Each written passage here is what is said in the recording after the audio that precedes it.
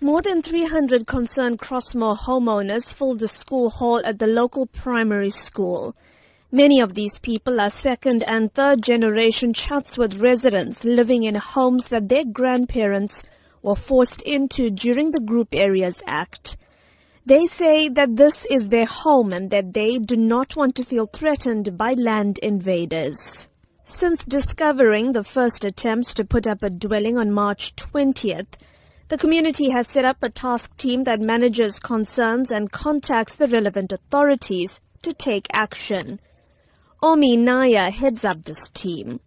She says the invaders have tried to start constructing in 6 confirmed spots in just 10 days. Our mosque, our temple, our church is affected. Our people are fearful to go to the places of worship. By us being restricted to go to our places of worship, what are you going to live for? While the team acknowledges that the Land Invasion Unit, Metro Police and the SABC are working with them to monitor the area, they say they want active measures to be taken to make land invasion impossible. It is now the community who is going to cut grass, clean out bushes, cut trees. They have eventually tried to assist us. If they had kept and maintained the areas, we wouldn't be facing what we are facing at the moment. Spokesperson for the KwaZulu-Natal Department of Human Settlements, Mbulela Baloy, says they're working with the eThekwini municipality on the matter, in particular on not allowing any more informal dwellings to be constructed in Crossmoor. But he says the process is not a quick one.